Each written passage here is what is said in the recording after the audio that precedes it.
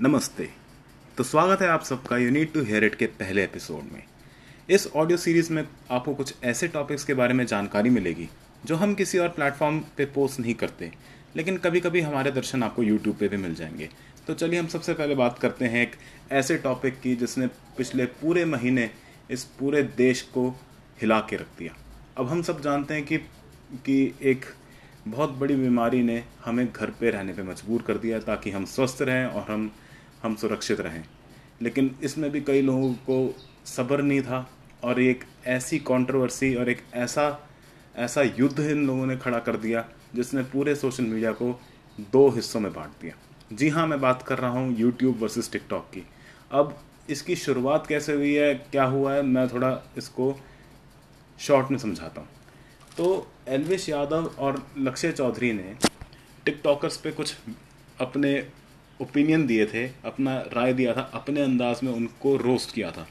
जो कि कुछ रोस्टर्स जिनको देख के कई रोस्टर्स ने भी अपने ओपिनियन दिए अपने अंदाज में, जिसको लेके कुछ जाने माने टिकटॉकर्स जैसे कि रिवॉल्वर रानी और आमिर सिद्दीकी। ये सारा मामला शुरू हुआ आमिर सिद्दीकी के आने से, और उसने जो यूट्यूबर्स को बोला कि आप लोग एक दूसरे का कंटेंट उठाते हो, आप लोग हमारे कंटेंट पे पैसे छापते हो, ये वो। तो इसको लेके पूरी यूट्यूब कम्युनिटी जैसे कि मानो एक होगी और उन्होंने फैसला कर लिया कि हम टिकटॉकर्स को छोड़ेंगे नहीं। तो जब बारी आई जवाब देने की तो लक्ष्य चौधरी एल्विश ने भी जवाब दिया, लेकिन उसने सबसे बड़ा चैलेंज आमिर सिद्दीकी ने किया रोस्टिंग के गुरु, इंडियन रोस्टिंग के गुरु और उसको शुरू करने वाले कैरी मिनाटी को। तो कैरी मिनाटी ने जैसे ही अपना वीडियो डाला, उस वीडियो ने मानो तहलका मचा दिया हो। Most liked video, most viewed video और न जाने कितने रिकॉर्ड उसने तोड़ दिए थे। तो इस चीज़ का फ़ायदा, तो ये चीज़ जो है हमारे टिकटॉकर्स को रास नहीं आई। उन लोगों ने उसके पूरे वीडियो को मिसकोट किया और यहाँ तक कि उन्होंने इस वीडियो को होमोफोबिक घोषित करते हुए LGBT कम्युनिटी के साथ मिलकर उनको मजबूर कर दिया कि वो विक्टिम कार्ड खेले। और YouTube ने अपनी कम्युनिटी गाइडलाइंस को ध्यान में रखते हुए कैरी की सबसे सक्सेसफुल वीडियो को, कैरी की सबसे बड़ी मार्जिन से रिकॉर्ड पाने वाली वीडियो को हटा दिया। तो ये चीज़ लोगों को रास नहीं आई। और एक अपने देश में ना एक ट्रेंड है, जो लोग हिंदी में गाली देते हैं, जो अपनी भाषा में गाली देते हैं ओपनली, उनको लोग बिल्कुल ही थर्ड क्लास सिटीज़न या बिल्कुल गंवार घोषित कर देते हैं। लेकिन अगर आप सेम चीज़ इंग्लिश में दो, अगर आप सेम तरीके से आप इंग्लिश में आप गालियाँ दो तो आप कूल घोषित होते हो। तो जब सारी कंट्रोवर्सी हो रही थी, कैरी ने भी अपना एक रिस्पांस दिया कि उसके शब्दों को किस तरीके से तोड़ मरोड़ के मिसकोट किया जा रहा है और कैसे उसको बिन बात होमोफोबिक घोषित किया जा रहा है। तो ये चीज़ ध्यान में रखते हुए कैरी ने अपना रिस्पांस दिया, उस पर भी लोगों ने उसका साथ दिया। लेकिन एक व्यक्ति हैं जो अपने आप को इस दुनिया का नहीं, इस देश का बहुत बड़ा मसीहा मानते हैं, जबकि इनका कोई करियर नहीं है। ये एक ऐसे व्यक्ति हैं जो ड्रॉप आउट है लेकिन दुनिया को गंवार घोषित कर देते हैं, और उन लोगों को ये गंवार भक्त और IT सेल का बंदा घोषित कर देते हैं जो इनकी बात को नहीं मानते। जी हाँ, मैं बात कर रहा हूँ इस देश के सबसे बड़े कॉमेडियन की। नहीं, मैं अभिषेक उपमन्यु या अनुभव सिंह बस्सी की बात नहीं कर रहा हूँ, या बिस्वा कल्याण की बात नहीं कर रहा हूँ। मैं उस कॉमेडियन की बात कर रहा हूँ जो पेशे से तो अपने आप को कॉमेडियन बोलता है लेकिन है बहुत बड़ा प्रोपेगेंडिस्ट, कुणाल कामरा। तो कुणाल कामरा ने कैरी मिनाटी को रोस्ट करने की नसीहत देते हुए एक वीडियो बनाया जिसका टाइटल था आजा बेटा कैरी तुझे रोस्ट सिखाएं, जिसमें वो कैरी मिनाटी को अनपढ़ गंवार और उसकी ऑडियंस को पढ़ा लिखा जाहिल और न जाने कितनी बातें बोलता है। अब हम सब जानते हैं कि कुणाल कामरा का जो करियर है वो बना ही मोदी को गाली देके है। मतलब एक स्किट बता दो, उसका एक स्टैंड अप बता दो जिसमें उसने कभी भी नरेंद्र मोदी के बारे में कुछ उल्टा ना बोला, और उसकी भी ऑडियंस इतनी महान होती है कि वो एक बार वो बोल दे। मतलब सच बता रहा हूँ, इसकी ऑडियंस नहीं है, NPC है, NPC। वो कुछ भी बोलेगा वो उस पर ताली बजाएंगे। हंसेंगे, चीखेंगे, चिल्लाएंगे, क्योंकि यार अब पेड ऑडियंस तो इस तरीके से तो आती है। और ये वो बंदा है जो खुद एक बीकॉम ड्रॉप आउट है। अब लोग बोलेंगे ड्रॉप आउट होने में क्या गलती है उसकी, कुछ होगी मजबूरी, कोई गलती नहीं है। लेकिन अगर आप ड्रॉप आउट होकर किसी और को पढ़ा लिखा गवार या जाहिल या अनपढ़ बोलो और ये बोलो कि उसका कंटेंट कुत्ते की मूत के बराबर है, तो आप पे भी सवाल उठेंगे। अगर देखो, एक सिंपल सा एक नियम है अपने जीवन का, अगर आप एक उंगली किसी की तरफ करते हो, चार उंगलियां आपकी तरफ होती हैं। तो कुणाल कामरा को ये चीज़ समझनी चाहिए थी कि वो जो बातें बोल रहा है वो उसको ही एंड में खाएंगी, और वो खाई।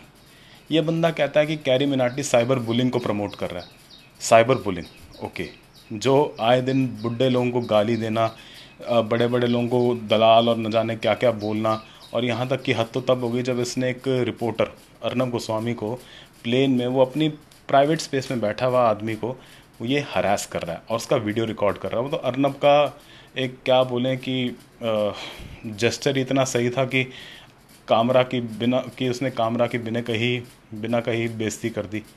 लेकिन मान लो उस जगह पे अर्नब की जगह कोई गुस्सैल व्यक्ति होता तो ये तो बचता ही नहीं।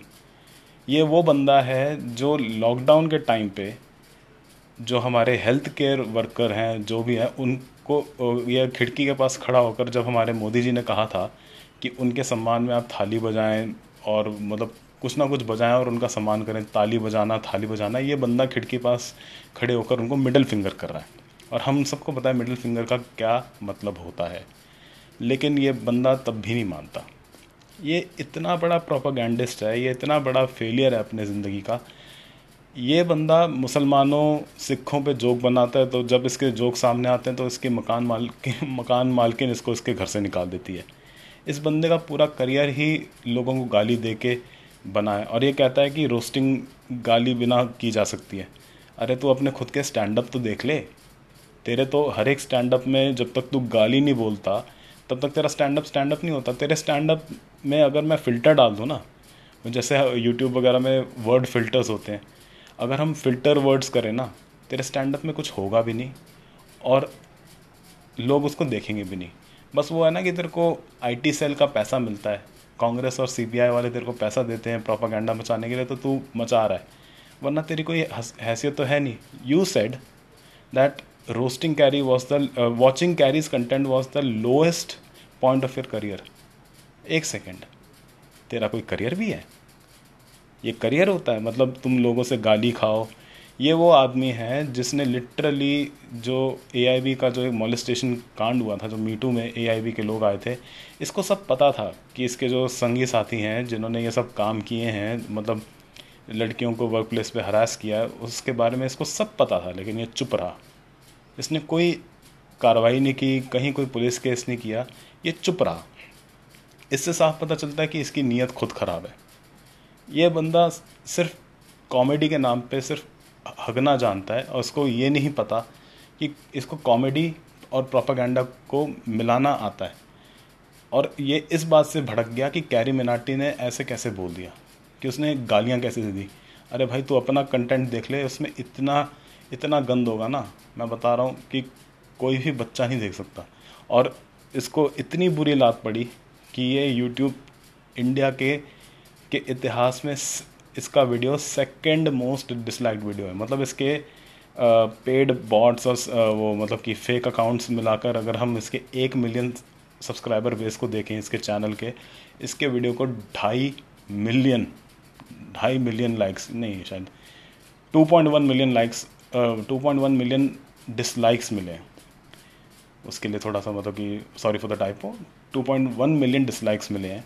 और उसके बाद भी इस बंदे में इतनी बेशर्मी है कि ये कहता है कि कैरी मिनाटी के फैंस जो हैं वो आईटी सेल का हिस्सा है। मतलब इस बंदे ने शायद रिसर्च नहीं करी। कहता कि मैंने 10 मिनट में इसका वीडियो बना दिया। मैंने इसका वीडियो देखा नहीं, मैंने इसके क्लिप्स देखे जो इसके जो जिन जिन लोगों ने इसका रोस्ट बनाया, जिन लोगों ने इसका रोस्ट बनाया, तो उनके क्लिप्स में मैंने इसके वीडियो के क्लिप्स देखे, तो मुझे समझ में आ गया था कि इसको कंटेंट बनाना छोड़ो, इसको तो रोस्ट करना ही नहीं आता।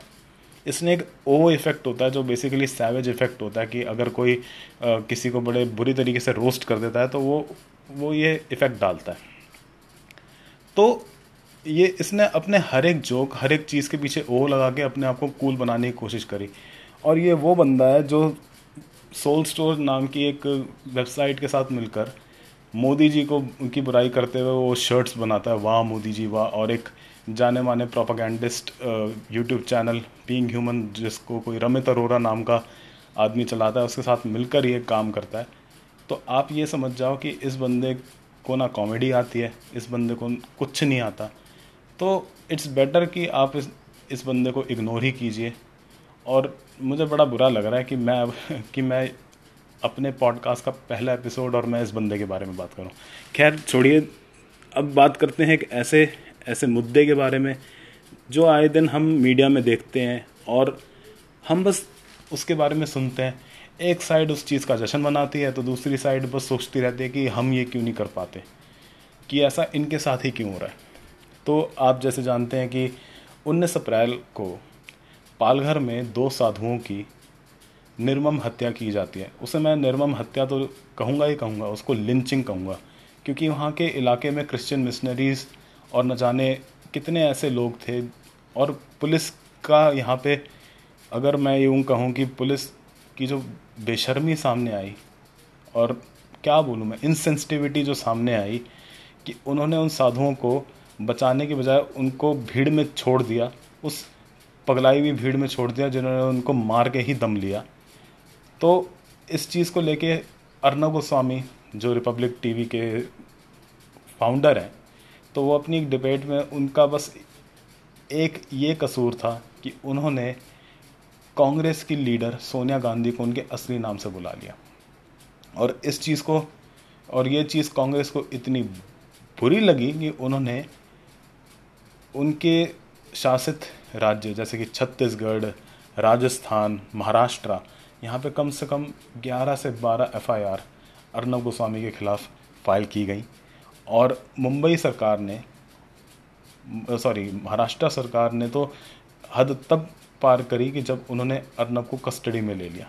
12 घंटे की कस्टडी इन्वेस्टिगेशन के बाद अर्नब को रिलीज़ किया गया। अर्नब के चैनल के सीएफओ तक को रिलीज़ तक को कस्टडी में भेजा गया। तो आप ये सोच सकते हो कि ये जो कांग्रेस का इकोसिस्टम है वो कितना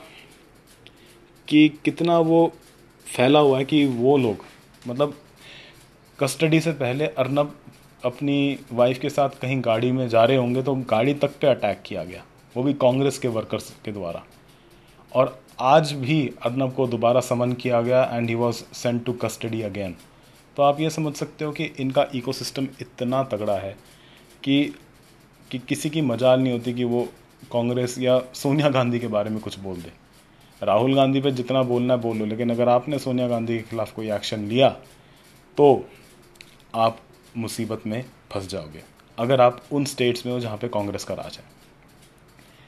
अभी हमने ये नोटिस किया कि जो दिल्ली दंगे हुए थे फरवरी में, तो वहाँ पे जो अक्यूज़ थे जैसे कि ताहिर हुसैन और भी लोग थे जिनका नाम चार्जशीट में आया, तो हमें बड़े सफाई से लेफ़्ट ने ये प्रोपेगेंडा हमारे सामने खड़ा किया कि कपिल मिश्रा जब सड़क पे आए उन्होंने कहा कि सड़कें खाली करो नहीं तो अंजाम बुरा होगा।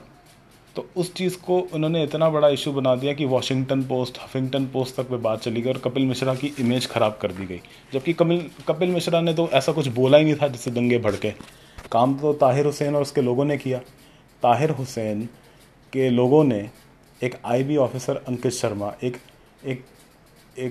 कांस्टेबल रतन लाल, इन लोगों की मौत हुई। न जाने कितने लोगों की मौत हुई, कितने घर जलाए गए उस दंगे में।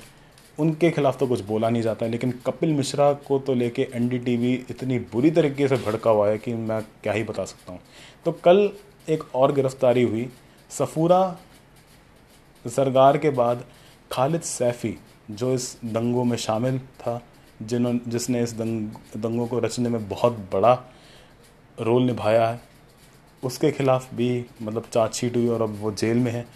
तो जब ये चीज़ एनडीटीवी पे रिपोर्ट हो रही थी तो एनडीटीवी को गुस्सा इस बात का था कि सब तो पकड़े गए लेकिन कपिल मिश्रा को क्यों नहीं पकड़ा गया। यही तो सारा इकोसिस्टम का खेल है कि हमें किस तरीके से झूठ पकाए जाते हैं और ये झूठ किस तरीके से परोसे जाते हैं कि वो लगे कि वो कितना बड़ा सच है। फिर बारी आती है कि जो रवीश कुमार, बरखा दत्त और न जाने कितने ये जो पत्रकार जो अपने आप को बोलते हैं जबकि वो हैं प्रोपेगेंडिस्ट, उनके खिलाफ जब कोई एक्शन लिया जाता है तो ये कहा जाता है कि जैसे कि डेमोक्रेसी को ख़त्म किया जा रहा है, जो हमारी मीडिया है उनकी आज़ादी को छीना जा रहा है। अब विनोद दुआ, इनके बारे में कौन कौन क्या नहीं जानता। एक नंबर के प्रोपेगेंडिस्ट, एक नंबर के उल्टी बात करने वाले, और उनके 700 करोड़ वाले जुमले को कौन नहीं भूल सकता जब केरल में बाढ़ आई थी। तो हमें ये सब इनके बारे में पता है। तो आए दिन अभी एक बीजेपी के एक नेता ने विनोद दुआ के खिलाफ फेक न्यूज़ फैलाने के खिलाफ एफआईआर कर दी थी। तो उस चीज़ को लेके एडिटर्स गिल्ड ऑफ इंडिया इतनी बुरी तरह भड़का कि उन्होंने एक नोटिस जारी किया और उन्होंने कहा कि जो ये एफआईआर विनोद दुआ के खिलाफ की गई है वो गलत है। और इस तरीके से उन्होंने उसको सोशल मीडिया पे ट्रेंड किया कि विनोद दुआ से बड़ा क्रांतिकारी जर्नलिस्ट इस दुनिया में है ही नहीं, ना आपको मिलेगा। लेकिन इनकी आवाज़ तब चुप हो गई जब अर्नब पे सिर्फ एक छोटी सी बात बोलने को लेके इतना सारा एक्शन लिया गया, वो भी बिन बात के। और सिर्फ अर्नब नहीं, जी न्यूज़ के editor in chief Sudhir Chaudhary, जिन्होंने केरल में होने वाले जिहाद के बारे में जब अपना एक डीएनए का एपिसोड किया, तो उसके खिलाफ भी केरल सरकार ने इनके खिलाफ एफआईआर कर दी। अमीश देवगन ने, जो कि न्यूज़ 18 इंडिया में काम करते हैं, उन्होंने भी जब एक फेक न्यूज़ का हवाला दिया कि ऐसी चीज़ें हो रही हैं तो उनके खिलाफ भी एफआईआर होती है। तो वो उन चीज़ों को लेकर जश्न मनाया जाता है। आप समझ रहे हो, जश्न मनाया जाता है कि किस तरीके से हम इन फेक न्यूज़ फैलाने वालों को जेल में भेज रहे हैं। लेकिन जो रवीश कुमार है, जो आए दिन चाइना का राग अलाप रहे हैं और न जाने कितनी एंटी इंडिया बात कर चुके हैं, और उनके मुंह से प्रियंका रेड्डी का जो एक दर्दनाक केस सामने आया था उसके ऊपर एक चीज़ नहीं बोली गई, तो उसको लेके जो ये लोग चुप रहते हैं, उससे समझ में आता है कि ये किस तरीके का हम लोगों को कंटेंट देना चाहते हैं मीडिया के द्वारा।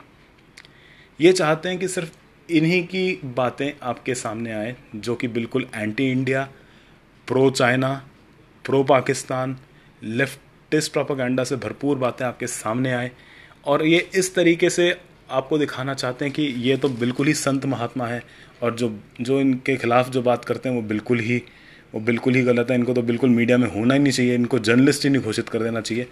मतलब आप समझते हो कि कितनी हेट्रेड है।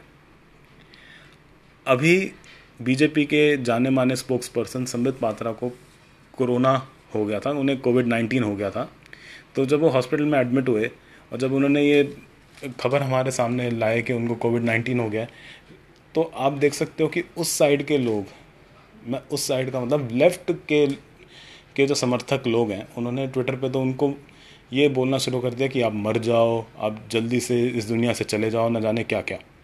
जबकि जब संजय झा और अरविंद केजरीवाल को कोरोना के सिम्टम्स पाए गए थे तो यहाँ के लोगों ने तो बिल्कुल कहा कि आप जल्दी से ठीक हो जाओ। तो ये एक फ़र्क बताता है कि इन लोगों के प्रति कितनी हेट है, और इस हेट का ये लोग क्या करेंगे, और ये किस तरीके से लोगों के मन में जहर फैलाते हैं। जो हमने शाहीन बाग में देखा, जो हमने कई जगहों पे देखा, CAA NRC के खिलाफ जो प्रदर्शन हो रहे थे, जो दंगों में तब्दील हो गए, दंगों में परिवर्तित हो गए। तो ये एक हेट है जो लोगों के मन में ये लोग फैलाते हैं। जैसे कि अगर मैं नाम लूँ, हर्ष मंदर, स्वरा भास्कर, RJ साइमा, खलीद सैफ़ी, और न जाने कितने ऐसे लोग हैं जिन्होंने इन दंगों को भड़काने में काम किया है, और न जाने इनके ही कई भी बातों से न जाने कितने लोगों की मौत हुई है, कितने घरों के चिराग बुझे हैं। तो आप समझ सकते हैं कि देश को खतरा सबसे ज़्यादा ऐसे लोगों से है। तो इसलिए मैं कहता हूँ, सावधान रहिए और हमेशा सोच समझकर ही इन चीज़ों पे अपना कोई फ़ैसला लीजिए या अपना कोई ओपिनियन रखें। कभी भी किसी की साइड लेने की ज़रूरत नहीं है। पर इन लोगों से, जो ये the Wire, Quint, Scroll, Newslaundry, ऐसे पोर्टल से तो आप दूर ही रहें तो अच्छा है।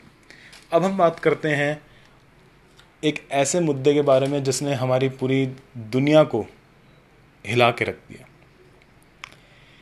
मिनियापोलिस में एक जॉर्ज फ्लॉयड नाम के एक काले व्यक्ति को एक पुलिस वाले ने एक एक चोरी के मतलब कि फेक करेंसी यूज़ करने के इल्ज़ाम पे मार दिया। मतलब उसको पहले तो लिटाया और उसकी गर्दन पे घुटना रख के उसको मतलब कि उसकी दम घुटने से मौत हो गई, जिसको लेके पूरे दुनिया में ब्लैक लाइव्स मैटर का जो मुद्दा है वो आग की तरह फैल गया और हर जगह पे प्रदर्शन होने लग गए कोरोना के समय में।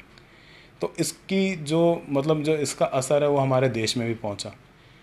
तो अब क्या हो गया है कि जो ब्लैक लाइव्स मैटर का जो मुद्दा है वो यूएस से यूके और न जाने कितने देशों में फैल गया, लेकिन जो हमारे देश के जो ये कथित बुद्धिजीवी हैं उनको ये एक प्रोपागेंडा फैलाने का एक ज़रिया बन गया था। तो इसका सबसे ज़्यादा फ़ायदा द क्विंट ने उठाने की कोशिश की। इन्होंने क्या किया कि द क्विंट ने अपने जितने भी इनके रीडर्स थे उनको एक मेल भेजना शुरू कर दिया कि जिस तरीके से अमेरिका और बाकी देशों में ब्लैक लाइव्स मैटर को लेके प्रोटेस्ट हो रहे हैं तो हमें भी सड़क पे आके इसके लिए मतलब कि प्रदर्शन करना चाहिए। मेरा सवाल यह है कि अगर बाहर कुछ हो रहा है तो आपको उसको फॉलो करना ज़रूरी है, भेड़ चाल में घूमना ज़रूरी है। और हद तो तब हो गई कि जब इसको सपोर्ट करते हुए ब्लैक लाइव्स मैटर के बॉलीवुड के उन सेलिब्रिटीज़ ने, उन एक्ट्रेसेस बोलूँगा, ने अपना ओपिनियन दिया जो कि खुद फेयरनेस क्रीम्स के ऐड में आ चुकी हैं, जैसे कि दिशा पाटनी, जैसे कि कियारा आडवाणी, जैसे कि इलियाना डिक्रूज, प्रियंका चोपड़ा जोनस। इन लोगों ने ब्लैक लाइव्स मैटर को सपोर्ट करते हुए जब पोस्ट डाले तो लोगों ने उनकी हिपोक्रेसी उनके सामने उजागर कर दी। लेकिन प्रोपागेंडा चलता है तो समझ में आता है, लेकिन अगर कोई सेंसिबल बात करता है तो उसको किस तरीके से दबाया और मतलब कि किस तरीके से प्रेशराइज करके उसकी बात को दबाया जाता है, ये चीज़ हुई सारा अली खान के साथ। जहाँ पूरा का पूरा बॉलीवुड ब्लैक लाइव्स मैटर कर रहा था, ये लोग तो सारा अली खान ने एक बड़े समझदार तरीके से कहा ऑल लाइव्स मैटर।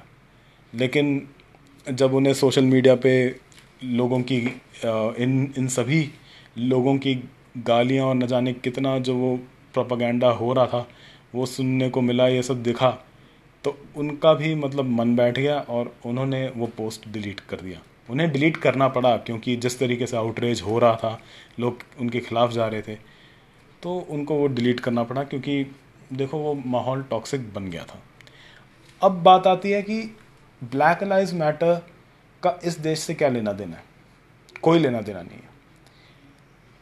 एक बात साफ है कि जो ये दुनिया है, यहाँ पे जो नस्ल भेद है वो चलता रहता है अलग अलग तरीके से। यहाँ पे जातिवाद है, यहाँ पे रंग भेद भी है, और ये एक ऐसा देश है जहाँ के ये जो बुद्धिजीवी हैं जब ये ब्लैक लाइव्स मैटर की बात करते हैं, जो कहते हैं कि we should celebrate people having black skin, ironically ये वो लोग हैं जो फेयरनेस क्रीम्स और ऐसी चीज़ों को प्रमोट करते हैं जो काले से गोरा करने वाली चीज़ें होती हैं।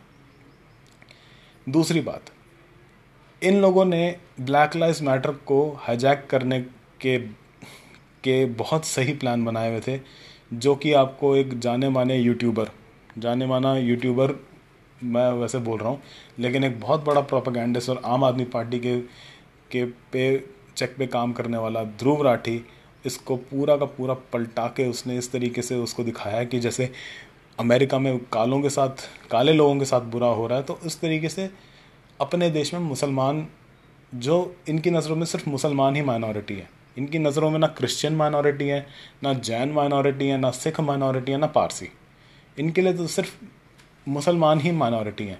और तुम उनको माइनॉरिटी क्यों मानते हो? वो भी इस देश का हिस्सा है, साफ सीधी बात है। और दूसरी चीज़ कि एक डायरेक्टर हैं, मैं उनको डायरेक्टर बोलूँ कि क्या बोलूँ, अनुभव सिन्हा के नाम से, उन्होंने तो ये चीज़ बोल दी कि जिस तरीके से ब्लैक लाइव्स मैटर का जो ये पूरा का पूरा जो ये मूवमेंट दोबारा शुरू हुआ है जॉर्ज फ्लॉयड के केस के बाद से, तो इस तरीके से हम लोगों को माइनॉरिटी से माफ़ी मांगनी चाहिए। जी क्यों मांगे हम माफ़ी? जो क्यों मांगे हम क्यों तुम्हारी तरह हम अपोलोजेटिक बने? हम क्यों हर चीज़ के लिए माफ़ी मांगे? मतलब ये एक सही तरीका है कि बाहर जो हो रहा है हमें यहाँ पे भी करना पड़ेगा। जो बाहर हो रहा है यहाँ पे तो होना ही चाहिए। क्यों होना चाहिए जब यहाँ कुछ ऐसा है नहीं? यही चीज़ जो है जो इनके प्रोपागेंडा को ख़त्म करती है। और मैं ये आशा करता हूँ कि जो ये ब्लैक लाइव्स मैटर के नाम पे जो लूटपाट और लेफ़्ट अपना प्रोपागेंडा मचाने की कोशिश कर रहा है, आपको शायद ये जान के हैरानी नहीं होगी कि ब्लैक लाइव्स मैटर में भी कई लोगों ने अपना प्रोपागेंडा घुसाने की कोशिश की। जैसे कि CA/NRC के प्रोटेस्ट में कुछ लोगों ने फ्री कश्मीर और हिंदू तेरी कब्र खुदेगी जैसे नारे लगाए थे। तो वहाँ पे भी फ्री पैलेस्टीन और इस तरीके के मतलब कि जहरीले नारे लगे थे। तो मैं बस आपसे यही कहूँगा कि ब्लैक लाइव्स मैटर वाले इस मुद्दे को आप ढंग से पढ़ें, ढंग से देखें, फिर उसके बाद अपना ओपिनियन पब्लिक में रखें। क्योंकि लोगों का पता नहीं होता कि वो किसी भी बात पे ऑफेंड हो जाते हैं और फिर बाद में आपको कुछ ना कुछ घोषित कर देते हैं। तो इट्स बेटर कि आप इस चीज़ के बारे में ढंग से देखें, समझें, उसे परखें, फिर उसके बारे में कुछ कहें। तो आज के लिए बस इतना ही। मिलते हैं अगले एपिसोड में। आप हमें फॉलो कर सकते हैं फेसबुक, यूट्यूब, इंस्टाग्राम और और और इस पे एपिसोड आते रहेंगे। This is you need to hear it signing off. नमस्ते।